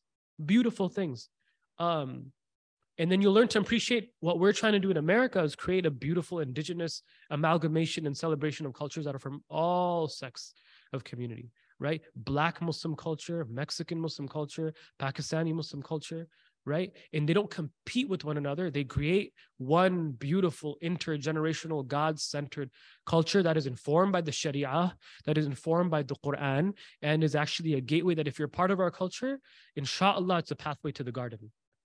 It's a pathway to the garden. It's not a pernicious sort of weird, you know what I'm saying? Weirdness behind it. We ask Allah for tawfiq. And in the last verse that we're going to talk about before we end is 15 minutes, Mike? Okay, so shoot. Okay, I'll try my best to finish this last verse, inshallah, which was the one that brings forth, I think, a celebration of everything we've spoken about. It's a beautiful way to end the surah. It's a phenomenal way to end the surah. Allah says in the Quran, He says, قَالَتِ الْأَعْرَابُ آمَنَّا. The Arabs are telling you, we believe. We believe. قُلْ لَمْ تُؤْمِنُوا وَلَكِنْ قُولُوا أَسْلَمْنَا وَلَمَّا يُدْخُلُوا إِيمَانٌ فِي قُلُوبِكُمْ فَإِن تُطِعِ اللَّهَ وَرَسُولَهُ لا يلتكم من أعمالكم شيئا إن الله غفور رحيم إنما المؤمنون الذي آمنوا بالله ورسوله ثم لم يرتابوا وجاهدوا بأموالهم وأنفسكم في سبيل الله أولئك هم الصادقين. He says that when the Arab comes to them and says, I believe, say, no, you do not believe. وَلَكِنْ قُولُوا أَسْلَمْنَا. Say that you have submitted. وَلَمَّا يَدْخُلُوا إِيمَانٌ فِي قُلُوبِكُمْ. But faith has not entered your heart yet. If you if you obey God and His Messenger. وَلَا يَأْتِكُم مِّنْ أَعْمَالِكُم, and you don't depend upon your own works a bit. إِنَّ اللَّهَ غَفُورٌ رَحِيمٌ. Allah is most merciful. Allah is most forgiving, most merciful. And indeed, the believers are the ones that believe in God and the Messenger. And they're the ones that do not, that if they're called towards striving in their wealth and in themselves in the way of Allah, they are sadiqun, they're people that are truthful, that say that there are stages to faith. I haven't really believed yet, right? And this is incredibly important, that I haven't really believed my faith yet. Amanna. I'm not really a believer yet. A believer is somebody who has a high station. Say I've submitted. I've basically registered. I've signed the document. I will meet these conditions of what it means to be a Muslim, right? But faith has not entered your heart yet. It's only going to enter your heart if you believe in God and His Messenger, and you don't depend on your own perceptions and understandings of things, your perceptions and understandings of things, and recognize that you will not benefit from yourself anything except what God has benefited you by. Na'am.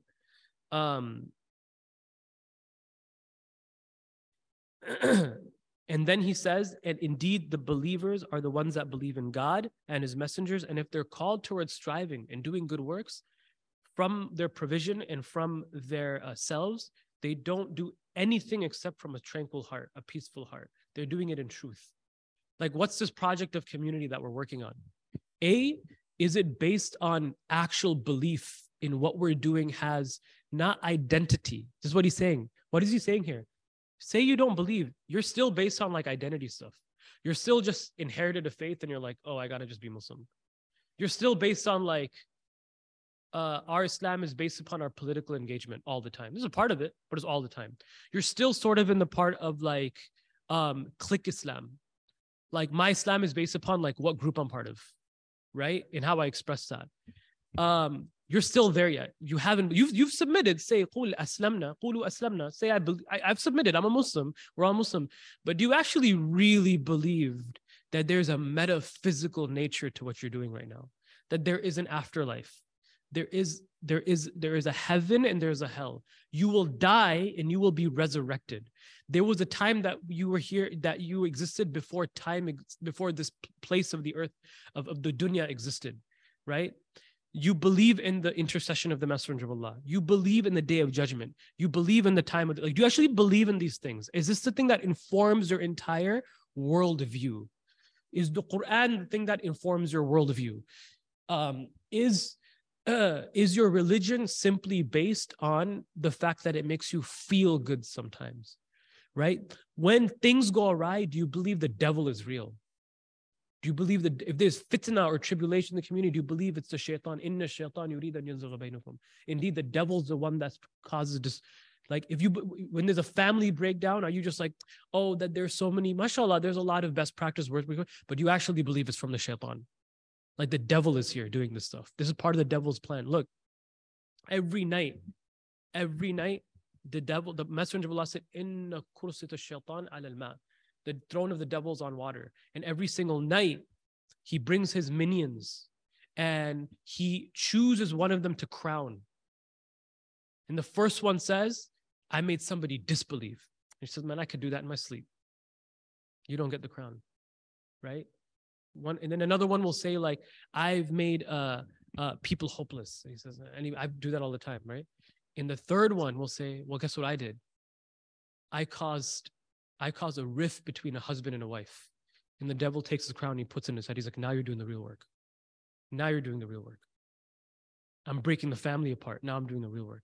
How many of us will ever believe that this is shaitan? We say, A'udhu billah minash shaitan. How many times, like before, when we go through relationship issues, is our first thing is waking up. What does Allah say in the Quran? He talks about the verses of divorce and separation. Smack in the middle, what does He tell us? وَأَحْفُظْ صَلَوَاتُكُمْ. Protect your prayer. Protect your prayer. Right? How much of it is like, dude, I'm going through a lot with my father right now. We're all going through it. I'm going through a lot with my mother right now. I'm going through a lot with my children right now. Is the beginning, the first thing is like, I believe the one that is going to do islah, fix this, is Allah. So I'm going to pray 2 rakat tonight at 3 o'clock. They say if you want something and you don't pray tahajjud for it, it means you really don't want it. If you want something, you don't pray tahajjud for it, you actually don't want it. That's belief. That's belief. And that informs the way you do things. It forms the counseling you go through. It informs the relationship mending process that you go through. It reforms all of that. It's not in a vacuum. It's from, but this is from Allah. قُلْ آمَنَّا. When you see a community being built, am I just building this so I can keep because I like red brick? Is because we want to have a beautiful chandelier in our mosque? Or are we actually building it because we believe that this is the house of Allah? This is the house of Allah. Like we're entering the house of Allah. This is the haram of Allah. We actually believe it. Our father, Sayyidina Umar bin Khattab, was doing tawaf around the Kaaba. And he's looked at the Kaaba. He was amazed by the Kaaba. And he says, Ma adamaki ya Kaaba. How amazing are you?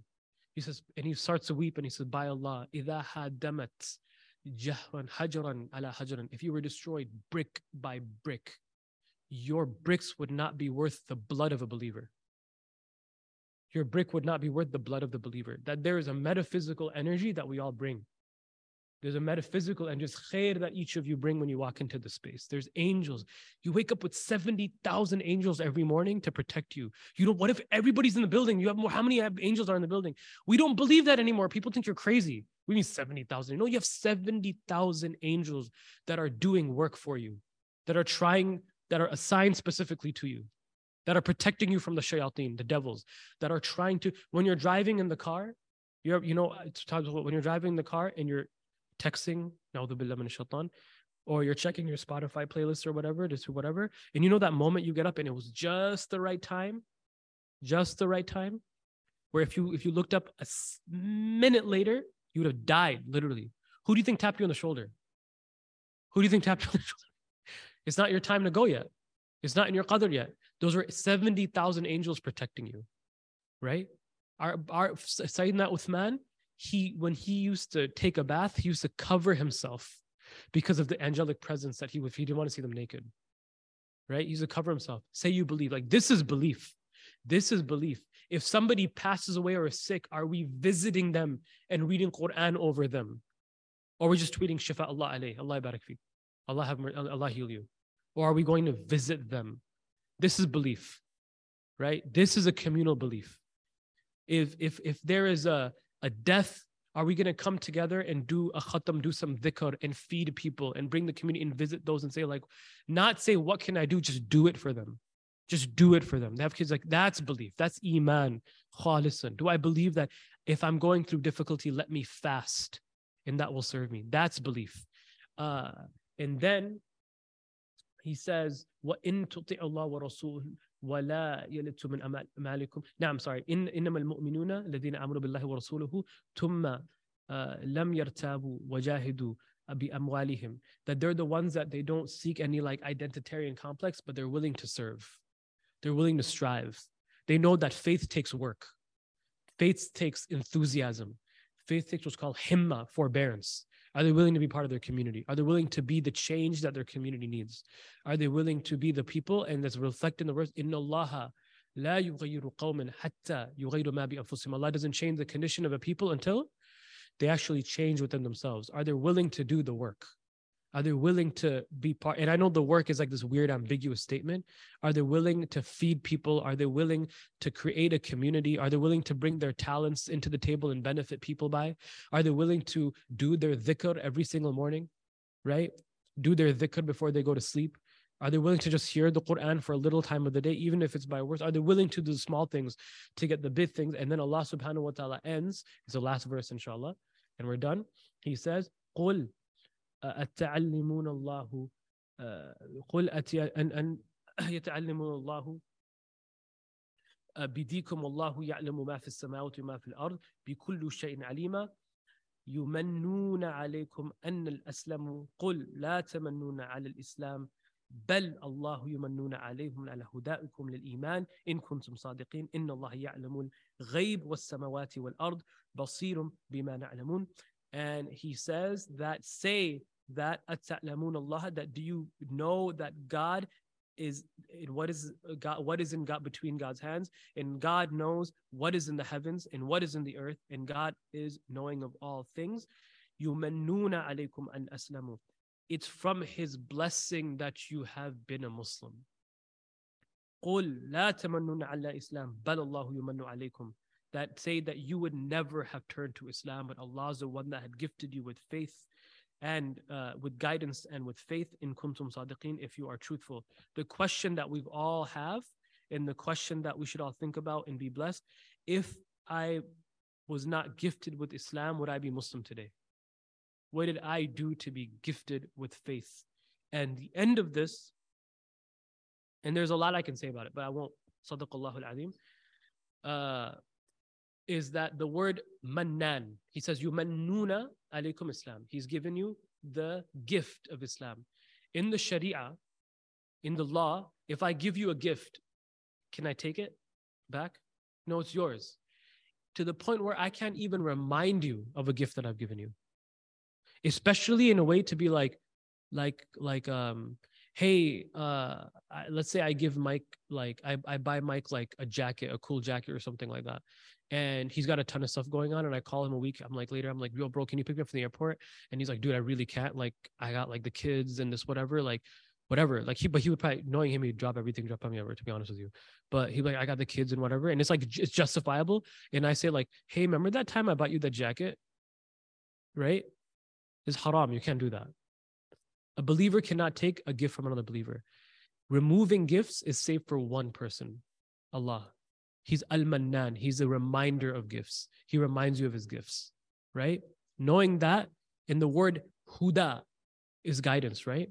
It's related to the word hidayah. Hidayah is guidance. Guidance is the same word as hadiyah, which is a gift. And the only one that can take back the gift is God. Be wary in your own misunderstanding. If you don't follow, why does he end with this?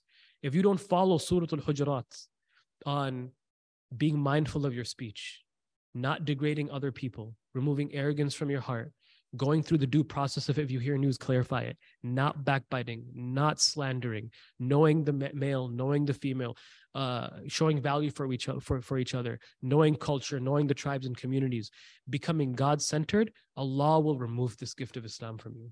He'll take it away just as if he's given it. In the end of times, a believer will, the Messenger of Allah said, يُصْبِحُ رَجُلَ الْمُؤْمِنِ وَيُمْسُ الْكَافِرِ. He'll get up in the morning as a believer, and by the nighttime, he'll be a disbeliever, right?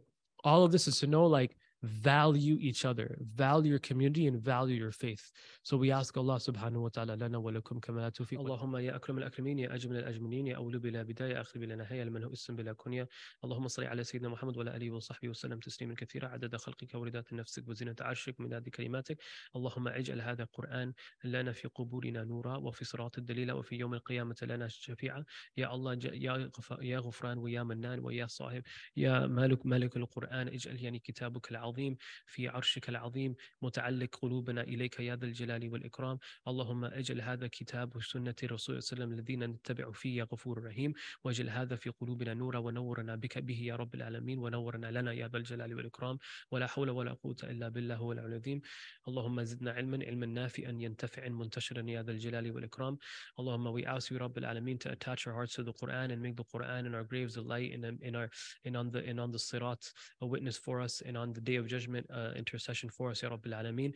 We ask you to make the Quran the book that we follow and that our guiding light, inshallah, to your noble face, and connect us through it to your light, Ya Rabbil Alameen, and make it a light in our hearts and our eyes and our tongues, Ya Ghafur Rahim, and make it a healing force to our broken hearts, Ya Mannanu Ya Dal Jalali wal Ikram. Ya Allah, we ask you to make the Quran the epicenter of our community and its principles and its morals and its guidance, the thing that we look to for building something sustainable and beautiful, Ya Mannan Ya Dal Jalali wal Ikram. We ask you, Ya Allah, that you allow the Quran to be something that is always in our tongues and always in our hearts, and do not make our homes a graveyard through the lack of reciting the Quran. Ya Allah, we ask you to connect the Quran through the heart of the Prophet ﷺ through us, that we understand it as it should be understood and not misguided by it. And we ask you to make the Quran something that brings people together, and not our Quran the one that brings people together and not tears people apart. We ask you, Rabbil Alameen, by this verse in the Quran, Surah Al-Asr, wal-Asri inna al-insana fi khusr illa alladhina amanu wa tawassaw bil-haqqi wa tawassaw bis-sabr, wa bi-sir al-Fatiha. Alhamdulillahi Rabbil Alameen, Ar-Rahman Ar-Rahim, Malik Yawm al-Din, Iyyaka na'budu wa iyyaka nasta'in, ihdina as-sirata al-mustaqim, sirata alladhina an'amta alayhim ghayril maghdubi alayhim wal-dhalin. Ameen.